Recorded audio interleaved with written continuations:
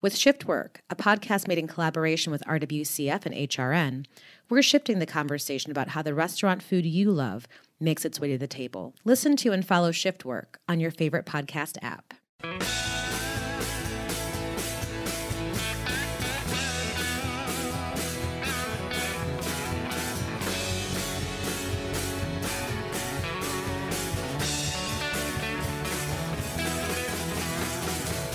Hey, welcome to Beer Sessions Radio on Heritage Radio Network. This is Monday, February 7th, 2022, and I'm doing a special on-the-road episode. I'm out here in Framingham, Massachusetts, somewhere between Worcester and Boston, and we're kind of getting ready for the Craft Malt Conference, so I'm tracking down a brewer who uses a lot of local malt, and I've been wanting to meet for many years, and let him introduce himself.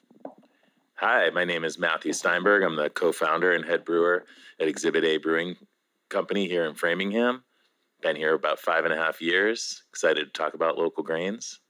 That's great, man. So the Craft Malt Conference is coming up. We're doing a number of shows in and around local malt and craft malt over this month of February 2022. But going way back with you, man, 2016, we were on the road up in Finger Lakes, New York. I was with a friend who's also your friend, Tor Eschner. And he pulled out a beer that he said he was drinking all that year, and it was Exhibit A Brewing, some kind of beer with Danko rye. So tell me about that beer and the whole connection between the maltster and how you end up getting grain from, New York and other places. I want to hear your whole story because you're quite an amazing person and that you really have been focused on local sourcing. And to me, that's really the future of what's going on now in craft beer. Yeah, absolutely. I mean, I met Tor through Andrea and Chris at Valley Malt. I want to say it was probably 2013 or 2014. They had an event called Barley Fest, and it took place in Amherst. And we had beer dinners and seminars, and the folks at Hardwick College presented to us about grain, the science of all of this and the farming and all. And so I meet Tor. I find out he's this amazing farmer and incredible guy. And he has this rye and he has this amazing warthog wheat. So flash forward to when we opened, we decided we got to use some of this Danko. And we decided to highlight it in this kind of 6% Simcoe driven IPA with roughly 30% rye malt. And it's a fun one for us. We brew it 4 or 5 times a year. And actually, we just brewed a batch last week. So it's pretty exciting. I got to make sure I try that. So we're out here at the brewery. And tell us how you got started and why. I know you mentioned a little bit, but why did you get so into, using local malt and you're part of this Northeast Grains Shed Alliance? Yeah, I mean, it didn't occur to me to not care about the ingredients. When I started homebrewing, I was in Flagstaff, Arizona, and I'm buying like German malt and English malt and German hops and hops from the Pacific Northwest. But there was nothing from where I was, aside from the water and the effort, the labor. There was nothing local. So I immediately started thinking about like, what can I do to have a local material in my beer? So I grew hops in the yard, and we used a little bit, But then as I grew from a home brewer to a professional brewer, I started to realize that there really wasn't a lot available. Back 23 years ago, you could not find local grains or local hops in the Northeast. And so, my career just went the way it was. I couldn't find these things. I, used the best quality things we could find. And then, when I was working in Amherst at a little brew pub there, High Horse, I came across Andrea and Chris at Valley Malt, and they were like, "Oh, we're malting, we're malting barley and wheat here in the Valley. We'd love to talk to you about getting some of the grains into those beers." So we bought in right away. We started using their grains immediately, and presented the beers as truly local. So, what was the challenge of using local malt rather than more of a mainstream malt where everything about it? I think the biggest challenge was just the unknown. We didn't know what it would deliver. We didn't know how efficient they would be. We didn't necessarily know what flavors they would deliver. And what we discovered was they were actually delivering flavor that was kind of unique to our region. So I started to think about, all these German style beers or English style beers, or, other beers that take from a place. Kolsch is a great example. Our Goody Two Shoes is like that. So if you, for a moment, think like, as an American brewer, I'm adjusting my water, I'm adjusting my mash regimen to match something to kind of try to get an authentic tribute to, say, a style from Germany. Well, why do I need to do that? I can just brew a beer with our flavors, with our terroir, and create a unique beer that's, truly regional. Wow, that's right on. I think when I first met Andrea Stanley at Valley Malt, they initially, about 2014, did want to send some malt down to New York and New York brewers, and we did an event with her. But it seemed that very quickly she was selling all her malt to just this part of Massachusetts. Yeah, I mean, a lot of breweries jumped on board with them early on. Our buddies at Wormtown Brewing, and certainly there's other breweries in the area. I can't name them who use them now, but there's plenty. That was a kind of an interesting time, because we all of a sudden, everybody kind of wanted it that knew about it, right? If you knew how great it was, how the quality was there, freshness, original style malts too. Like, they weren't just kind of emulating what already exists. They were actually creating new things that we could use and create beers around those malts.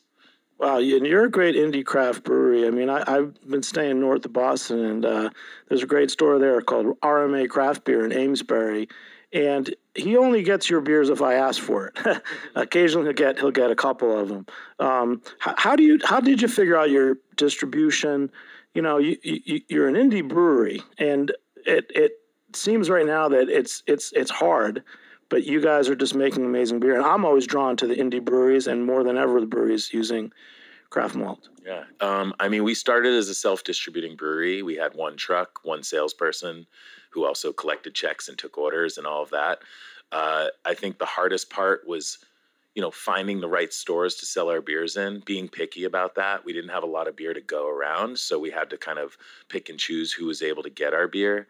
Back in those days, one might even say that we were kind of selfish with our beers, and I kind of wear that with a badge of honor. 2 years in, we decided, okay, it's time to release our beers to a wholesaler. We partnered with Atlantic Beverage Distributors out of Holliston, Massachusetts, and they brought us from 200 retailers that we were self-managing up to now we're in over 1,500 retailers in Massachusetts. That's amazing. Yeah, it feels pretty good. Cat's Meow is as if it's our flagship, if you want to call it that. That's about 50% of our volume, and it's in all 1,500 of those accounts. Our other beers are in some of those accounts or most of those accounts, and we have 5 beers in our core portfolio plus seasonals and one-offs and things like that. We have also expanded outside of Massachusetts to New York, New Hampshire, Rhode Island, Maine. I will say that some of those expansions are pretty minimal. Like, we don't ship a lot of beer to New York, but my brother lives in New York, so I got to be in New York with the beer. That sounds good to me. Same with Maine. My daughter's in college in Maine, so why not, tie our trips up there and go to Novari and drink our beers there at other places as well. We also sell our beer in Arizona and California. We also do direct shipment to various markets that legally allow us to. So we're in Virginia and Nebraska, Washington, D.C., New Hampshire, Mass. There's a few others that we can ship beer directly to. Pennsylvania. Actually, I don't know about Pennsylvania. I might be making that up. And then Japan. We sell beer in Japan. Well, we're going to have to make a map of all the states you're in so we can take a tour. Yeah. Let's open this up and tell me the backstory again of this beer. And is this a Massachusetts terroir beer? Well, I would say that this has some malt that's processed here in Massachusetts, but it also has some German malt. Cheers. Cheers to you. Goody Two Shoes. This is our Kolsch. And this was canned last week, so it's fresh and beautiful. So to me, this is kind of the soul of our brewery. I care a lot about the Kolsch style. Anybody who's talked to me about brewing or beer styles, or what's your favorite, what's your desert island beer. Kolsch is that beer generally for me. There's a lot of really good examples coming out these days. I'd like to say that we're kind of trying to lead that pack a little bit, certainly here in Massachusetts. Goody Two Shoes has some of Tora's wheat. It also has a grain in it called Va Va Voom, which is basically a dextrin malt that Andrea and Chris developed for us and other brewers. But I kind of tasked them with it, and I was like, hey, I need this grain. I want to buy it from you. Let's do it. And so it's a really beautiful dextrin malt. It gives the beer a little more body and some nice texture. Now you're getting me to where I wanted to go in the world of craft malt. Andrea had mentioned, talk about the dextrin malt story. So just tell us how you worked with the maltsters on that and why that's so important to this beer. Yeah, I mean, I was trying to find a way to still have a very dry beer that has some mouthfeel. Cheers. Cheers. And it's a challenge. Like, we want a low mash temperature so the beer dries out and attenuates fully. So there's not a lot of residual sugar, but we wanted the beer to have some body to it and some texture to it that would be delivered only through kind of unfermentable sugars, right? So to balance that is not necessarily easy. There's a lot of malts that you can buy that will kind of try to perform that, or they're designed to perform that way. We went through several batches with Valley Malt to find this sort of sweet spot, and they seem to really have nailed it. And we're buying a lot of this grain. It's in almost every beer we brew, and it's a relatively small percentage. You're talking about 8 or 10% of the grist, which is actually a similar amount that we use wheat and some other grains in the beer, Vienna as well. And so Vienna from Valley Malt, not from Germany, of course. So it's really nice to be able to start from that ground up and create something basically that doesn't exist yet. So what was that process of like exploring this ingredient? Did you have a set recipe and you were looking for certain, measurable qualities? Mm-hmm. Yep. Diastatic power and just the ability for the grain to do its thing based on our needs. I mean, I don't have the numbers in front of me, but if I did, I could tell you all of the things that we wanted out of this barley. Like I said, there's other companies that make grains like this, other dextrin malts. There's, Weyermann makes their version, and Rahr makes their version, and Simpson's makes their version. But there really wasn't anything coming from local malt houses that would deliver what we were looking for. And Chris and Andrea just kind of knew from the conversations that we had what I wanted and what I was trying to get it to deliver in our beers. And I believe that even our hop-forward beers, whether they're our IPAs like Danko or the Cat's Meow, and we have Just a Kitten here that we'll taste, malt is so vital to these beers. And sometimes the kind of like attention on hops kind of pulls away from, I think, the validity of and the importance of malt and grain in the beer. So let's talk about you. So it sounds like you're a science guy. And maybe the future of craft beer is science plus this agriculture. Yeah. Tell us a little more about you and what skills you brought that is making these beers so good. I'd like to just say that I'm lucky. I definitely am not a scientist. I went to school for business.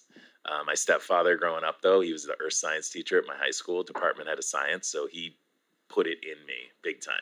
He constantly was like, science, no matter what you do, is important. Mathematics, no matter what you do. I was a musician in those days, still kind of twiddle around a little bit on the guitar, and I used to play saxophone. Math is so important, in those things. And I can't even tell you how much, I was using crazy math this morning just trying to figure out some inventory things, and for me, the art and the science meet somewhere. You mean like 1001, 1002? I had to count in order. It's nutty. End of month stuff. It's, people think that brewing beer is just like, mashing in and hoping for the best. It's actually a lot of math and counting and business operations that I never anticipated.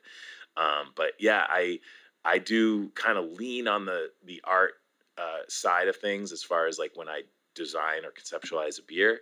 And I understand what the science does, and I understand how to make our systems work with that. I don't pretend for a minute that I'm a scientist, and we don't have we have a laboratory here, and we have someone that's managing that, and he's amazing, Andrew Gill. And so Andrew, he observes our yeast. He's the one that's kind of in charge of the management of our yeast, which I think is really where the science is, and I feel like the conceptualization of these recipes, as much as it is reliant on the science, it is very much about the art.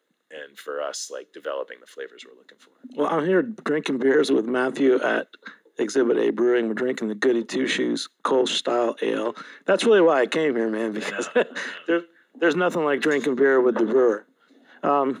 So in terms of science and everything, I just want to go into like different types of grain. So I know for my world, the early local malt talk was about also getting growers to, work with rye and emmer and other traditional hardy Northeastern grains.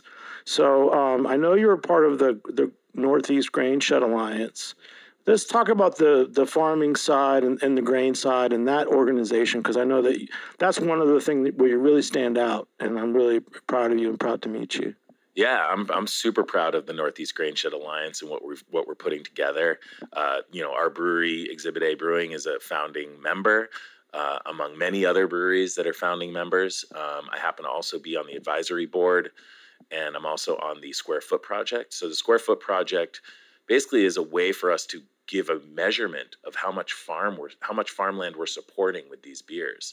So the math is fun, but really what it comes down to is for every pint of beer that uses local grains, we're supporting anywhere between, say, 2 and 6 square feet of farmland. The important part of that, obviously, we could talk about the work that goes into it. These farmers have all this land, and they have ways to manage that land. And if they can grow grain as a cover crop, and then some other whatever else they're growing on their land, we can support them by kind of guaranteeing that these grains will be processed and purchased. That part's very exciting, because I think one of the parts that farmers struggle with a lot is just, we're going to grow it, but who's going to buy it? And so there's this kind of give and take with that. We're actually in the process now. We're about to brew the first of many, hopefully, Square Foot Project collaboration beers. We're brewing it at Big Alice Brewing in Long Island City. John down there is going to be John and Kyle, my brothers. Yeah, I haven't met them face to face, I don't think, but we've been on the phone a ton, and we're going to go down there for the beer, for the brew, and I think that they're speaking at the Craft Malt Conference too. John, I think they both are. I'm not sure. I just saw Big Alice. It might be John. Yeah, I think John is speaking for sure. He's on a panel, I think, and doing his thing. The other breweries that are involved with that, we've got Kent Falls, Barry from Connecticut is coming, and I'm going to forget all the other breweries, but Emery's Tomb here in Massachusetts, and us, and I don't remember. I'm trying to think of all the other breweries. No, it's on the list. And then when I actually just look at the Northeast Grain Shed Alliance, I spend more time up in the Boston area, and I want to go to all those businesses. I want to go to the bakeries. I want to go to the breweries. I want to meet the farmers. So it's really to me it's putting the spotlight on New England, just how these small farms and small businesses are working together. And I think it's a model for the whole nation. Yeah. And I mean, this is the lead up to Square Foot Saturday, which is the inaugural first time we're going to do it. It's April 2nd, 2022. And the idea is to just really promote the use of local grains on that day and every day, but certainly on that day. It's, April 2nd will kind of hopefully be one of those ways of getting people to come out and in support of Square Foot. Wait, this is cool, man. Yeah. Square Foot Saturday is April 2nd. It is. Square Foot Saturday is April 2nd, and I didn't even tell you what kind of beer we're making, but we're using Hudson Valley malts and Valley malts, and we're creating a kind of 5.5% to 6% amber lager, like a Vienna lager. Simple beer, malt focused, And that was kind of the idea. We were like, we should just make sure that we're brewing a beer that really kind of highlights what it is these farmers do every day and what the processors are doing. Let's talk about beer style for a minute. So you mentioned Vienna Lager. It's one of my favorite spring summer beers. I've had some good ones. A couple years ago, Interbauer made one called Dead Presidents that I was really jamming with. Why Vienna Lager? Is it because of the malt, or did you want to make that style and you sought out the malt? No, we that was an interesting conversation, or several conversations, to get to that style. Originally, I thought like, we should make like an alt beer. Well, alt beer is kind of like hybrid amber lager. It's not all that far off, right? I mean, it's malt forward. And then we talked about doing like... I like alt beers. I love alt beer. And so we could do an ESB, we could do something like this, but we were like, we should do a lager because, not all of us get to brew lagers. We had some time. They had the tank space and tank time that they could offer at Big Alice, so that made sense. And Exhibit A is kind of a hop forward brewery generally. If you ask the general person who's aware of us, they'd be like, oh yeah, the Cat's Meow. They brew a lot of IPAs. I mean, we're a portfolio brewery though. We have more non-IPAs than we do IPAs, right? And so I think we leaned into the style after talking about the grains that we knew would be available, ones we wanted to use, and ones that would kind of reflect the spirit behind Square Foot, which is barley, wheat, rye, emmer, buckwheat, whatever we're using. I mean, we're sticking with, I think, just barley in this case. But we had an opportunity to really highlight the grain that we're proud to use every day. How specific do you get, like your transparency? The maltster, do you know the actual farm that's raising the grain for this project? Yeah. That's going to be, that information will be on the label, I believe, or at least in the, in the social media stuff for sure. The thing that I've really enjoyed about some of the local malt houses that I've worked with, mostly Valley Malt in this case, but if I want to know where the grain came from, I can find out, and actually sometimes it's actually generally it's on my packing slip. It's not necessarily on the bags, but the lot number is, and I can look up the lot number by my purchase order, not my purchase order, but my delivery slip, and I can be like, oh yeah, that's definitely came from Ochsner Farm, or this came from another farm, and that part to me is like that's the thing. That's like in the tap room when people are like, oh yeah, we really like local beer. It's like, oh cool, so do we, and this is why we consider our beer so local, because we've got the local water, we've got the local labor, but the hops in this grow in Germany, because there are no Tettnangs grown in the U.S. that I feel comfortable putting into this beer. So I do compromise in that sense, I guess, if you will. I think it's important for us, at least for me as a brewer, I want to still have an authentic tribute. If I'm trying to highlight a style like Kolsch in this case, it needs to be spot on. I can't just mess around with it. It needs to kind of reflect the spirit, the true authenticity of that style and that place and the culture. And you nailed it I actually had a sample of this Goody Two Shoes Kolsch style last month, I believe. And you really nailed it. There's the dryness. So you're saying that's because of the certain malt you used? Well, it's the fermentation profile and the mash regimen for sure. But yeah, the malt bill that we use delivers, the yeast will ferment pretty dry. We tend to keep it right around 2 Plato with a finish, which is, we could dig into the numbers if we want, but it's relatively dry, but it definitely has some sweetness because the malt is present. And sometimes people would refer to those flavors as kind of like, not wine-like, but having that sort of vinous quality. I pick up cereal. I get grain and cereal in the finish of the beer. That's just where my palate lies.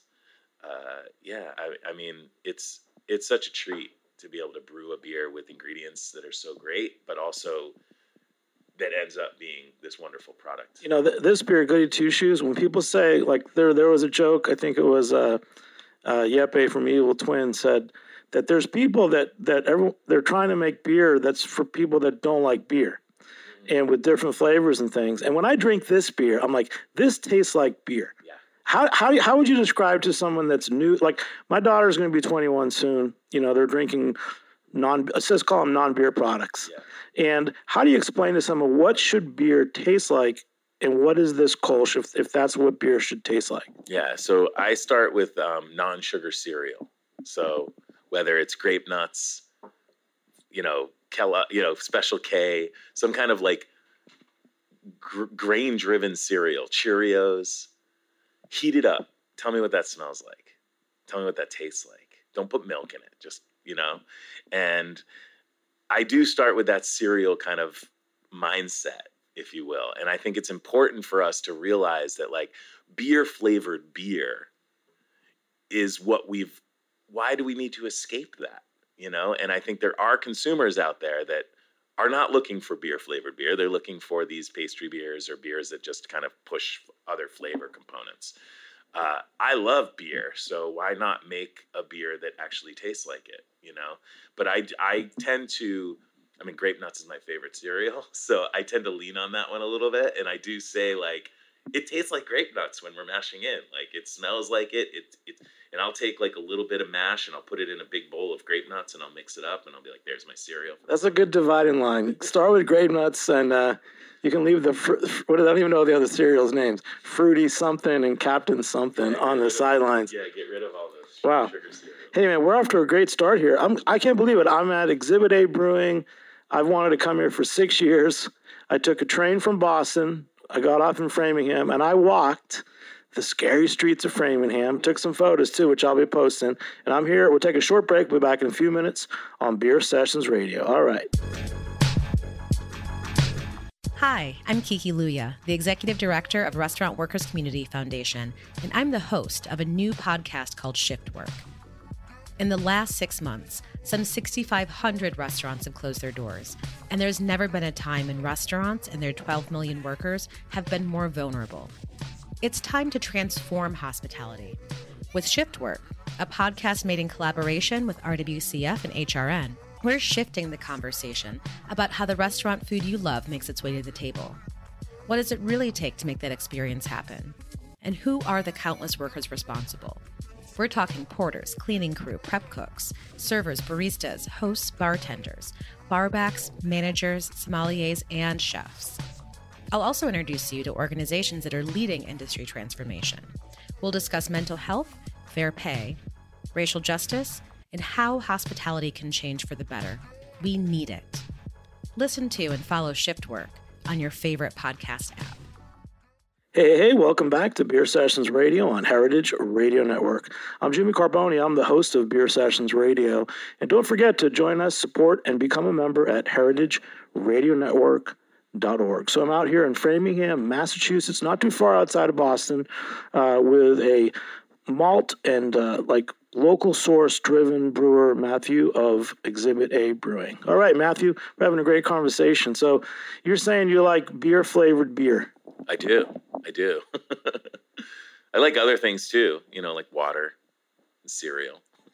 Well, there's some fun. So I got to try some of your beers recently, and there was one called Briefcase Porter, and what I liked was actually on the can, it had a nice description of the malts, and this one said, "This porter satisfies without being heavy, toasted dark bread and nutty aromas, followed by lightly roasted coffee, dark chocolate, blackberry finish, da-da-da." I mean, that's pretty great. Like, to read on a beer label, the malt inspiration is pretty cool.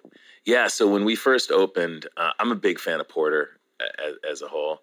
And so I'm actually going to open up another beer here. Jimmy. Tell me what it is, too. This is Just a Kitten, which is our Vic Secret and Mosaic-driven New England IPA. It's about 5% IPA, 5% alcohol. It's loaded with Oshner Farms Warthog wheat and a bunch of Va Va Voom in there as well. Some oats.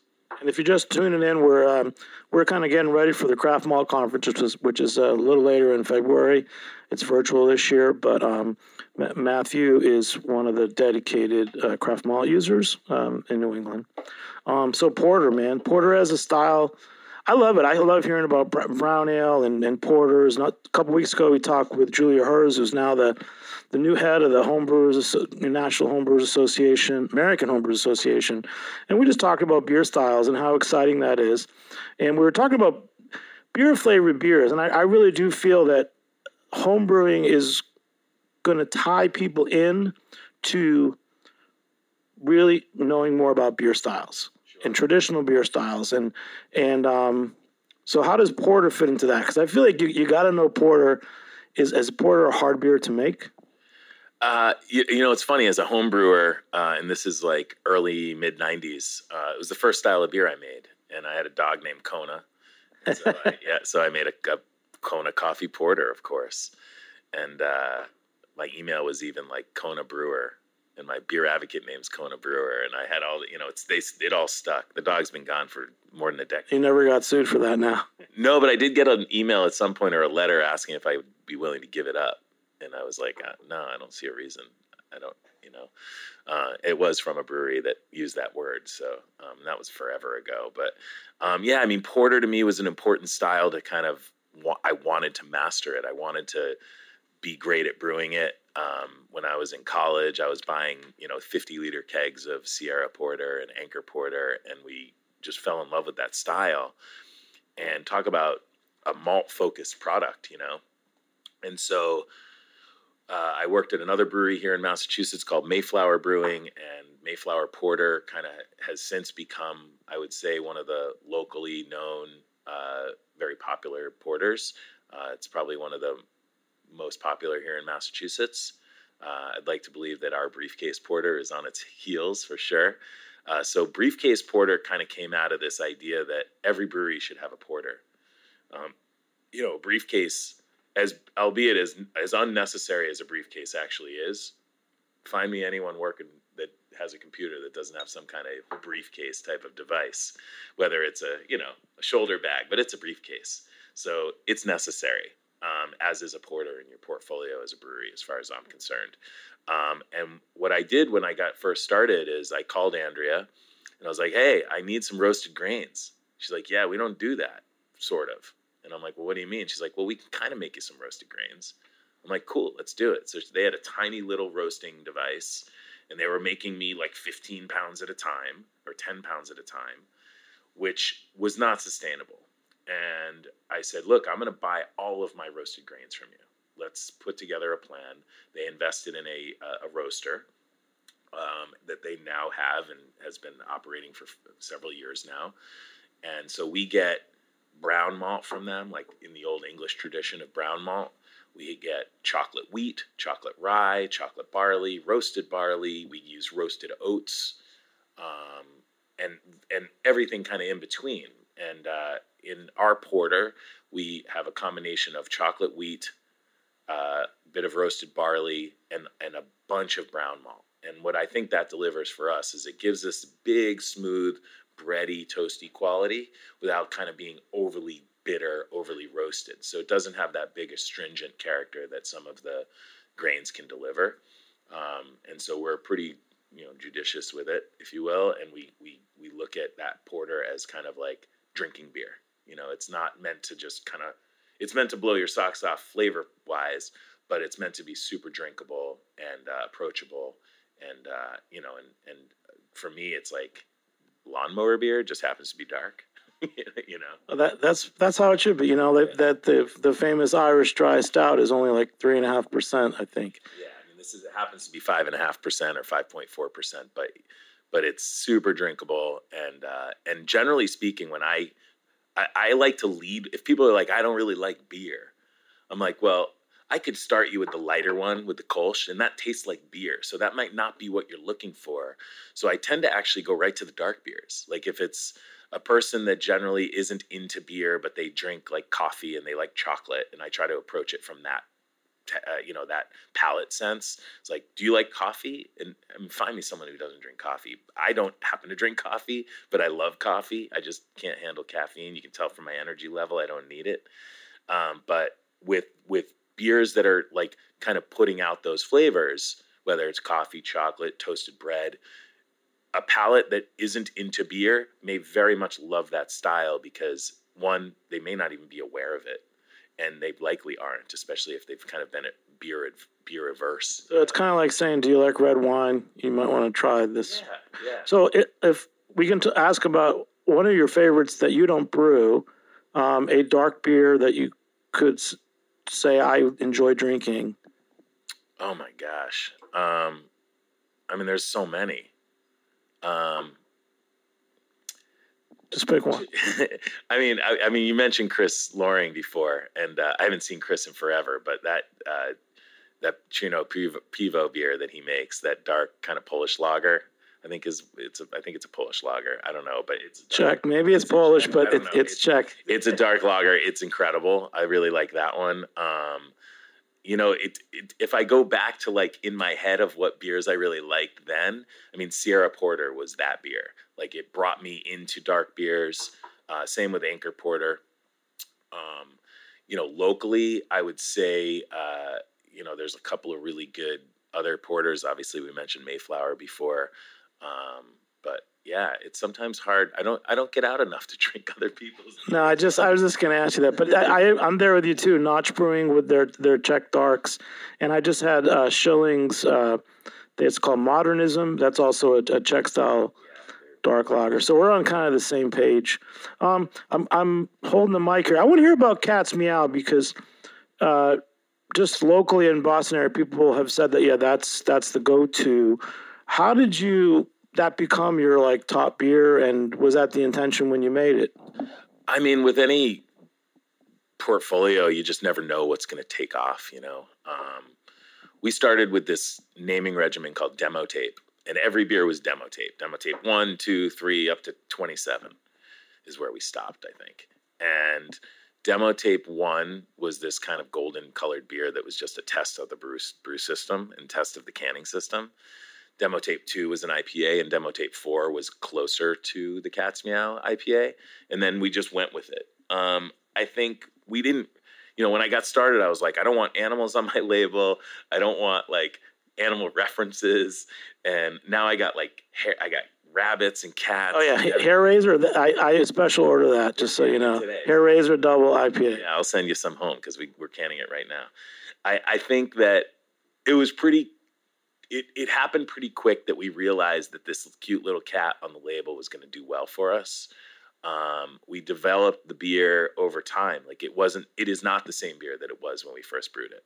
And I'm proud of that. And in fact, I think most breweries would have to admit to themselves, yeah, our beers change, agriculture changes, the ingredients change, the seasons change things, like the barometric pressure makes our boil different. It's like everything is, handmade here. So I think the exciting thing for us is really nailing down what we're intending the beer to be and then try to get as close to that every time. And with the Cat's Meow, the last, say, 3 years, it's really been honed in and tasting on point basically every time we brew it. If it's not perfect, we don't sell it.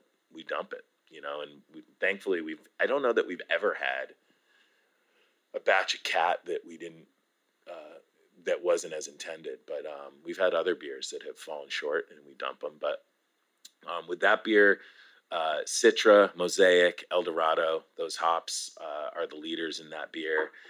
Again, with Warthog wheat from Oshner Farm, the Va Va Vom, and some flaked oats in this one, and we have an English barley that we use called Golden Promise from Simpsons, which we actually really adore that grain. And if we could just get one from them that's local here, maybe have those guys grow those grains here. But until that happens, we'll just suffer through the amazing Simpsons. When I walked in, Matt, you said, "Oh, I was talking to someone who knows you," and in my mind, I've been thinking about Tor Eschner up in the Finger Lakes, and him tasting me on your Danko Rye beer I don't know, 2016.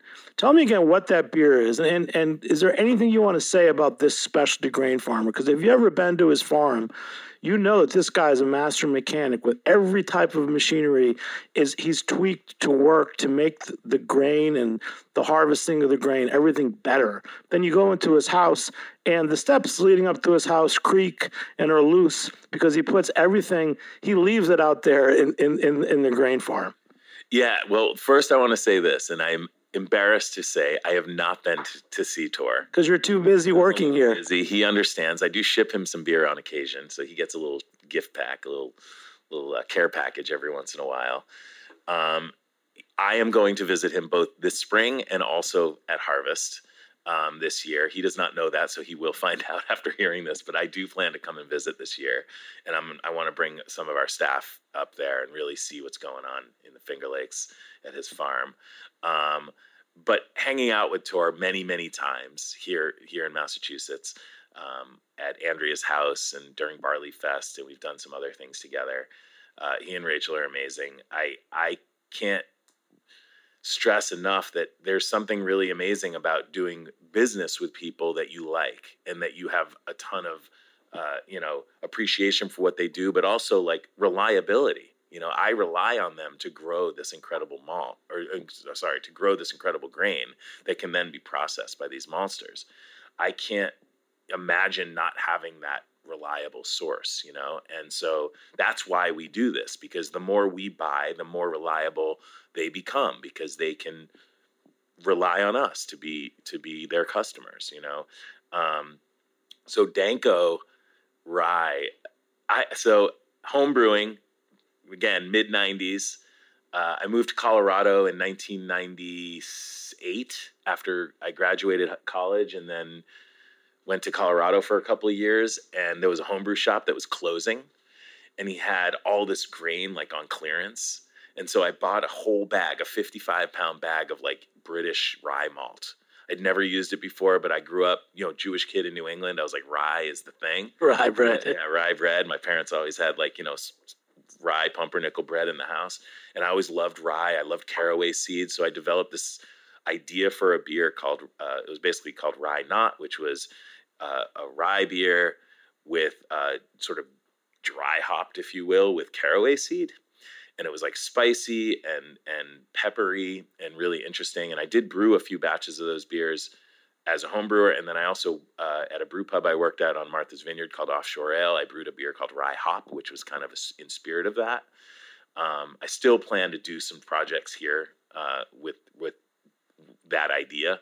But I from brewing those beers with rye back then, I knew how original the beers tasted and how there were no beers like this around.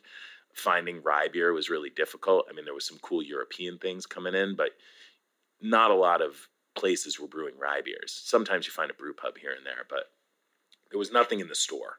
Like in Germany, they have the Rogan beers. Yeah. And so there was some of that, and a lot of those are smoky and wacky and interesting. But for my palate back then, I was like, I don't even know what half of this is. Mind you, I was 22 or whatever, 25. But I think I just grasped onto it. I just found rye to be super tasty, and it kind of came from maybe a little bit of like caring about my heritage and the rye bread thing, and maybe there was one rye is there juniper berries in my beer, and that was like a rye beer with whirlpooled with juniper berries and rose hips, I think, and then we dry hopped it with like crystal hops or something, and it was real gentle and great, real great beer. But I think there's so much out there that we don't even touch on, and as a production brewery, I kind of need to do the things that we're good at and pay the bills and give us some creative freedom. But like the staff back there is like, we want to try this, and I'm like, let's go for it, let's do it. And so we don't have a pilot system here, but we have a way of making small batch beers out of, say, wort that we're making for other beers. And we can ferment those separately, or we can age them, condition them separately, dry hop them different, whatever. And so we're working on projects like that. And basically that's all taproom only stuff that, we'll do like I don't know, we're working on a new fruit beer called Panda Punch, and that's like a kettle sour. And so they're like, well, what can we do with can we take some of it and not fruit it and not put the hibiscus in and then do something else with it? I'm like, yeah, take a few barrels out and play with it, see what happens. So it's fun. So you mentioned the tap room. So we're in Framingham. So if you don't drive or you're in Boston, you can just jump on a train and come out here. It's not that far. I like it. I like these old industrial towns. But we're in a brewery. Like, this is a real working brewery. Is the tap room here also? Yeah. So we're actually here in one of the sort of side rooms. We're in the process now of designing a whole new expansion for the tap room that's going to go into the office area with a kitchen and the whole thing. So we're going to definitely expand our tap room plans. You can see, not the people listening, but Jimmy can see that we have a couple pinball machines here.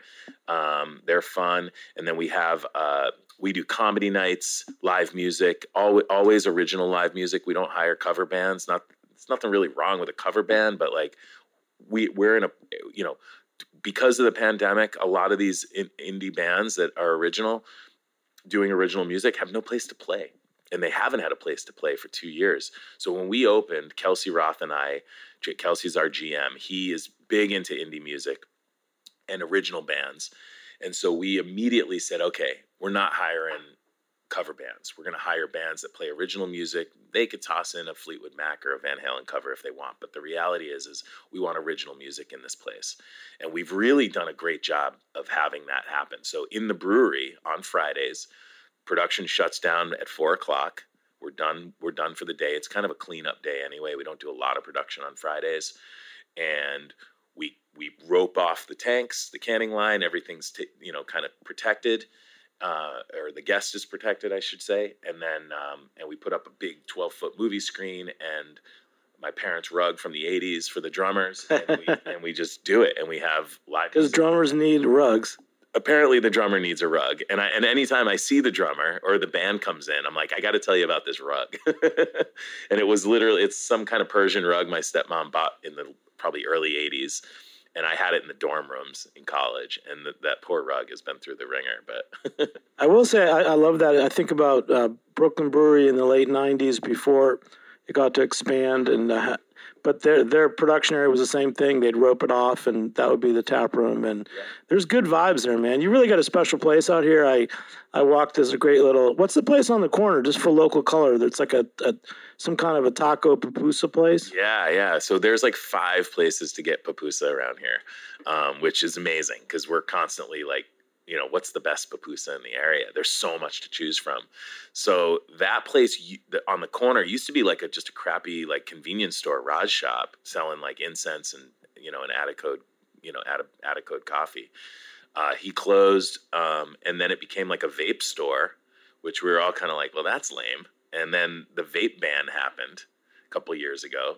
And then that store closed, and it was vacant for a long time. And then we heard that this guy was coming in, Tacos and More, and we're like, sweet, another taco place. I'll tell you, if you take the train, I want to push for the train because I'm into trains. The commuter train from Boston, the Framingham-Worcester line, get off in Framingham.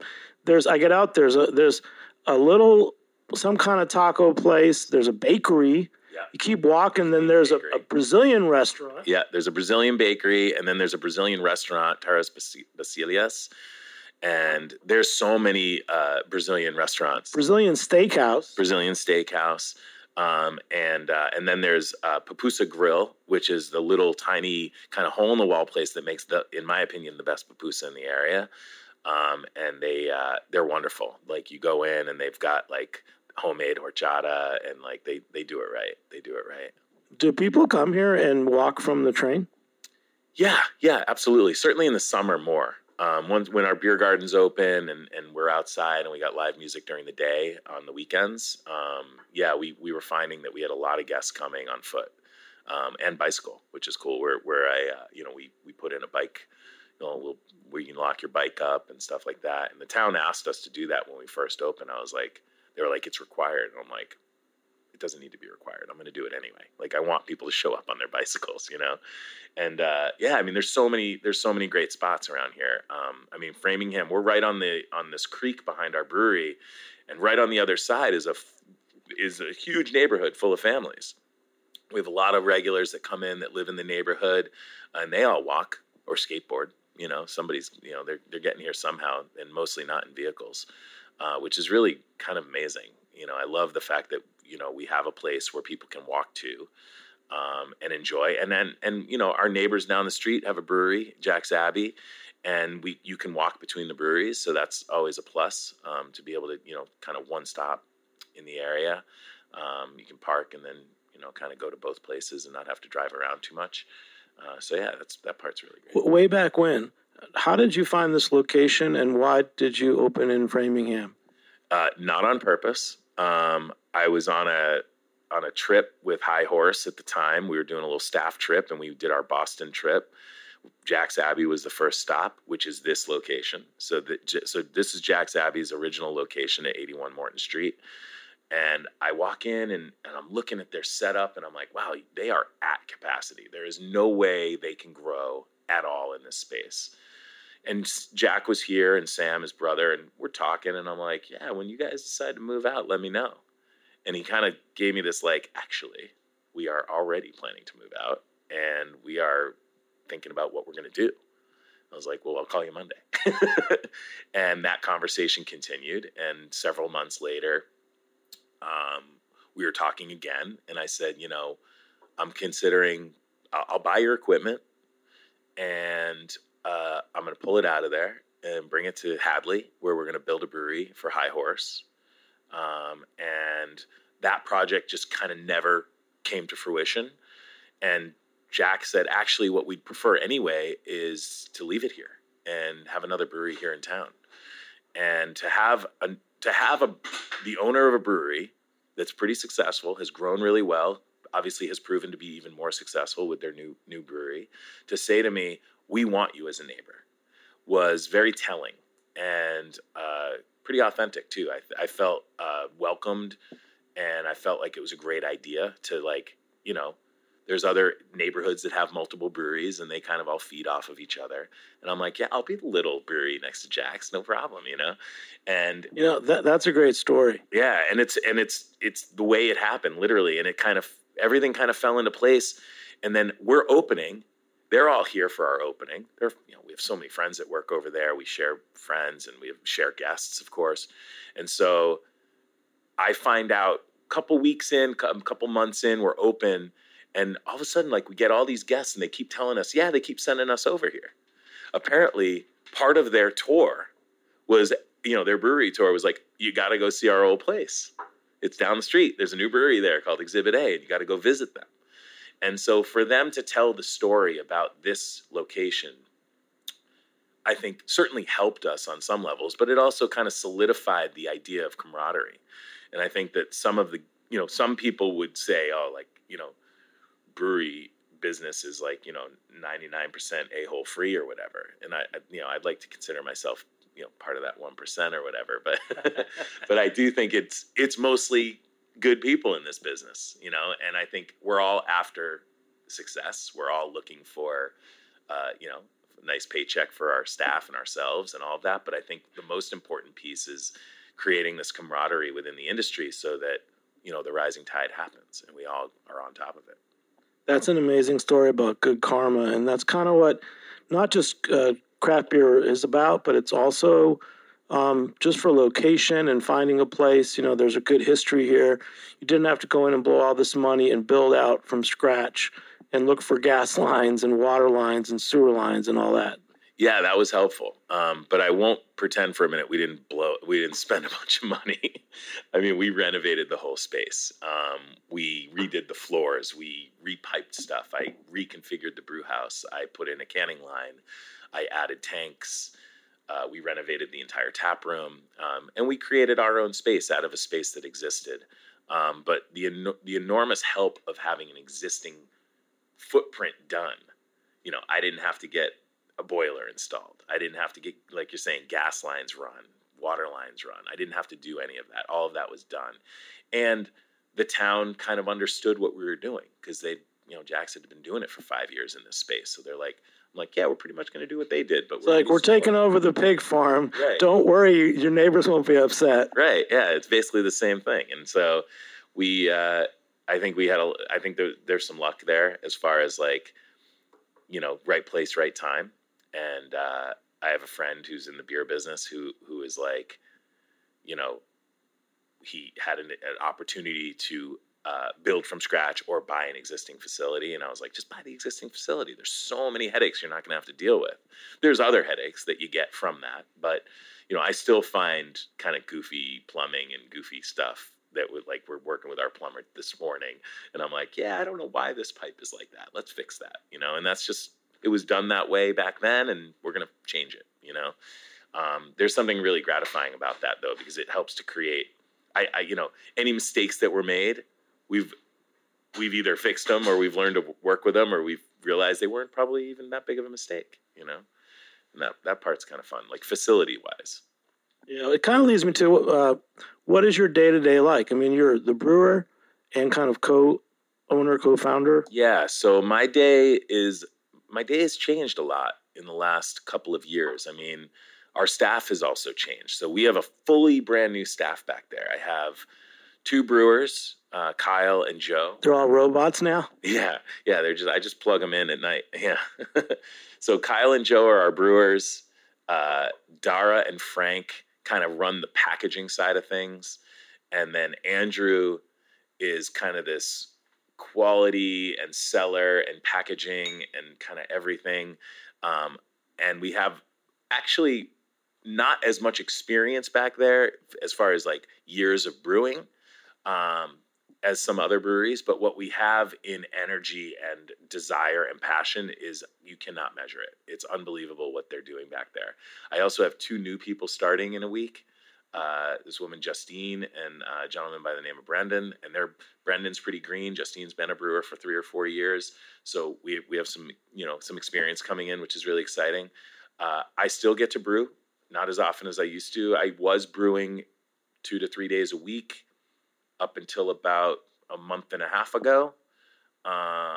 Before that, I was brewing like once or twice a month, about 2 years, like before the pandemic started. Once the pandemic hit, I was pretty much brewing. I was on the deck pretty much every day.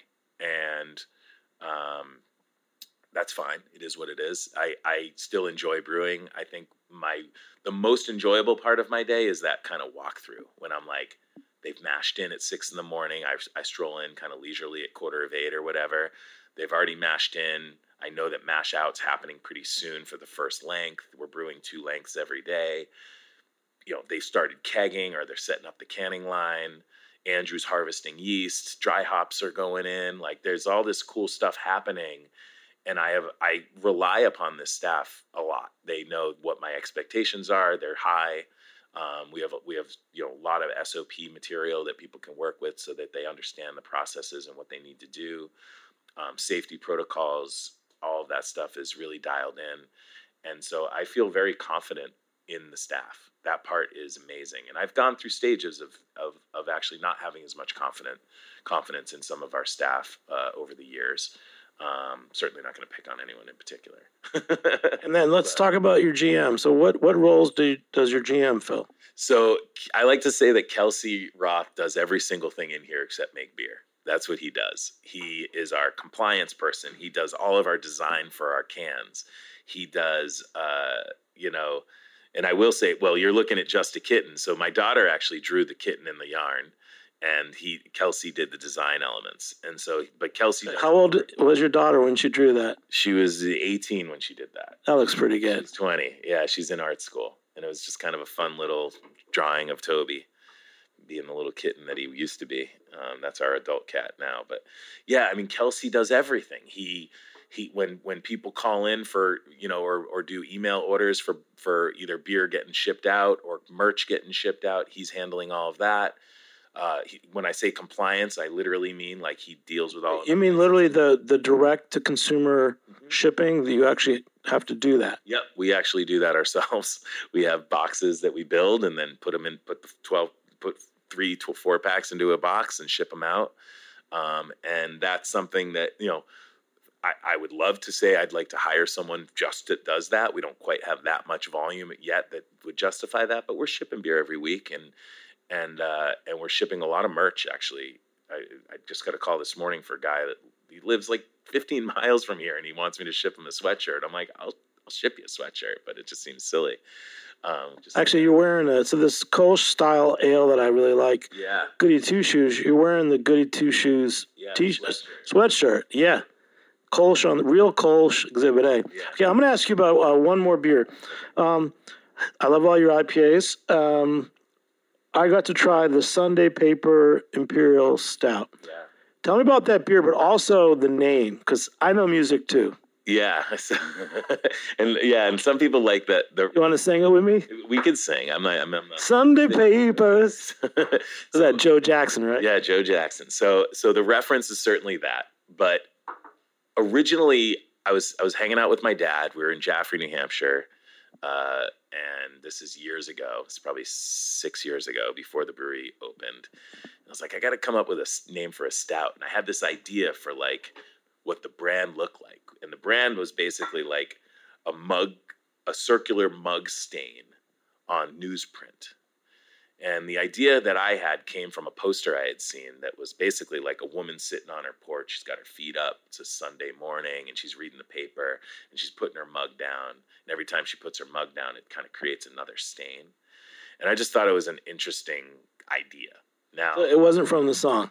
well, so the song came after. So that was what was going through my head. I wanted the nobody reads the paper anymore. My dad it was a big deal for my dad for us to get together and read the paper, and so I don't remember exactly what the order of how things happened, but there was a Joe Jackson CD up at that house. It came on, the song came on, and I was like, oh, Sunday Paper. That's like a great name for a stout. Read it in the Sunday papers. Right. And so, I mean, if you want to just stand up and sing, go. And so so that's when it occurred to me that, oh, I've got this idea that's like visual, but also there's kind of a cool music reference, which is something we always enjoyed. Danko also is kind of a music reference from Rick Danko. I didn't know that. Yeah. So Rick Danko, I just thought, oh, Danko Grain. Wait. Rye. The Danko Rye from Tor Eschner, who's my buddy. Yeah. That beer, what is that beer called again? Because I want It's it. called Danko. Danko IPA or just Danko? Danko. Yeah, Danko. And it says in small letters, like, IPA with rye.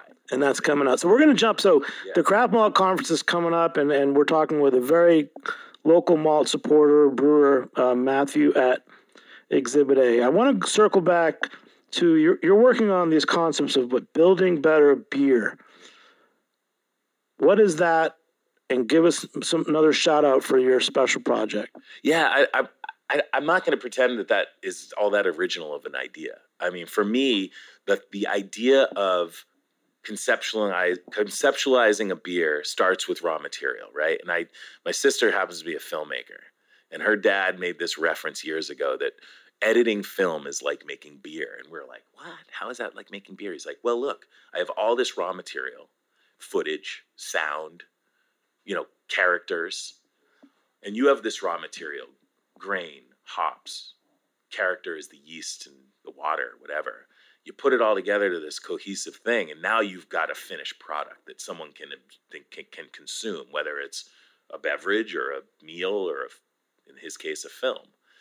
So I was like, oh, I love that. And in order to build the beer, you need the best ingredients. I don't want, you can make a pretty reasonably good film with pretty reasonably good material, good footage. But can you make a world-class film with kind of average footage? Probably not. You can make a really good beer with great ingredients, but you could take really great ingredients and make this incredible beer, right? So I felt it was a bit of a what's the word? It was unfair to the beer, the finished beer, to not deliver or to not bring wonderful, world-class, both local and not local ingredients to it.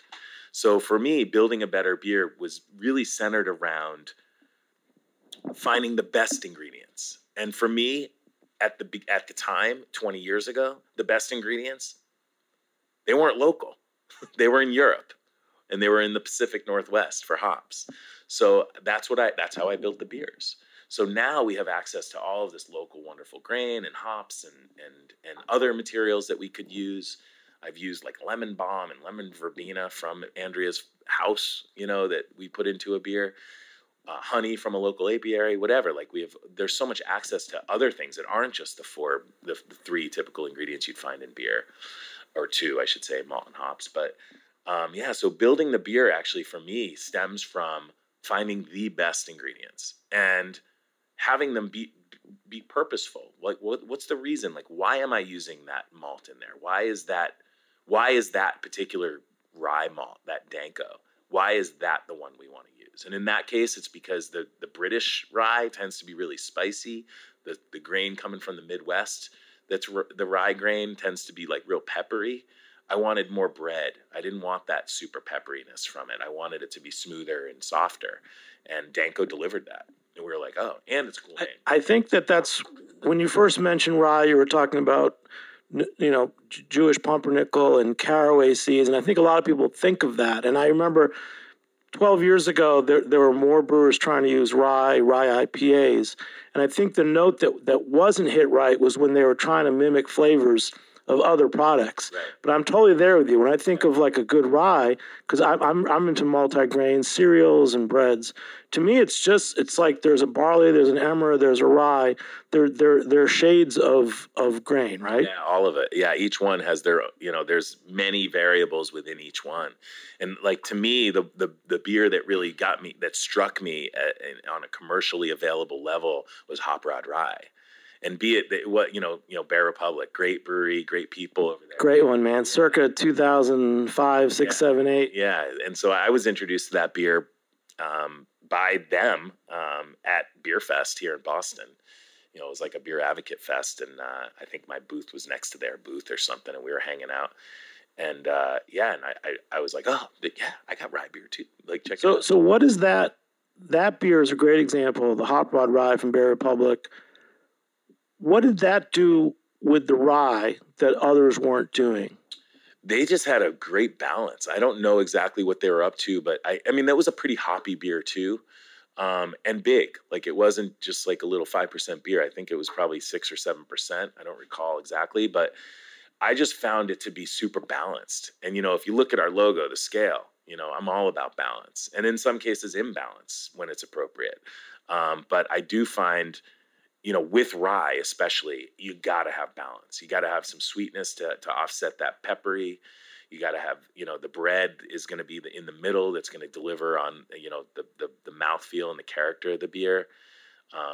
Rye tends to dry out a lot, like the malt itself will, that the sugars in there will ferment. And so you got to be careful not to make it too dry, because then it's just going to show all of that pepperiness, and it's going to lack the bread that you want, and it's going to lack the smoothness that you want. One last question. We're going to go back to talking about our local malt store, Valley Malt. Yeah. You mentioned 2 examples where you work with them directly. One was the dextrin malt to like refine your Kolsch. The other example was when you went to them for porter, you wanted roasted malts. Is there another example where they've either come to you and asked for your help or feedback, or vice versa? We do that all the time. I mean, I spend so much time with them. In fact, I can't even think of a particular example other than the roasted oats in the Sunday paper. So we can kick right back to Sunday paper thoughts. I didn't know what a roasted oat would deliver. We didn't know. We did know that the husk isn't going to deliver the same color as a barley husk. So maybe we're not going to get as much color in the mash or in the wort, but we will get character from it. And so we use roasted oats, and we offset the fact that we're not getting much color from them by using more, in this case, chocolate rye and roasted barley, and the very dark malts. And I haven't brewed a batch of that beer without the oats, so I don't really know, but I've brewed other beers with oats and with roasted oats and then without those roasted oats. And that roast character, it's not acrid. It's not harsh. It is a smooth, just bomb.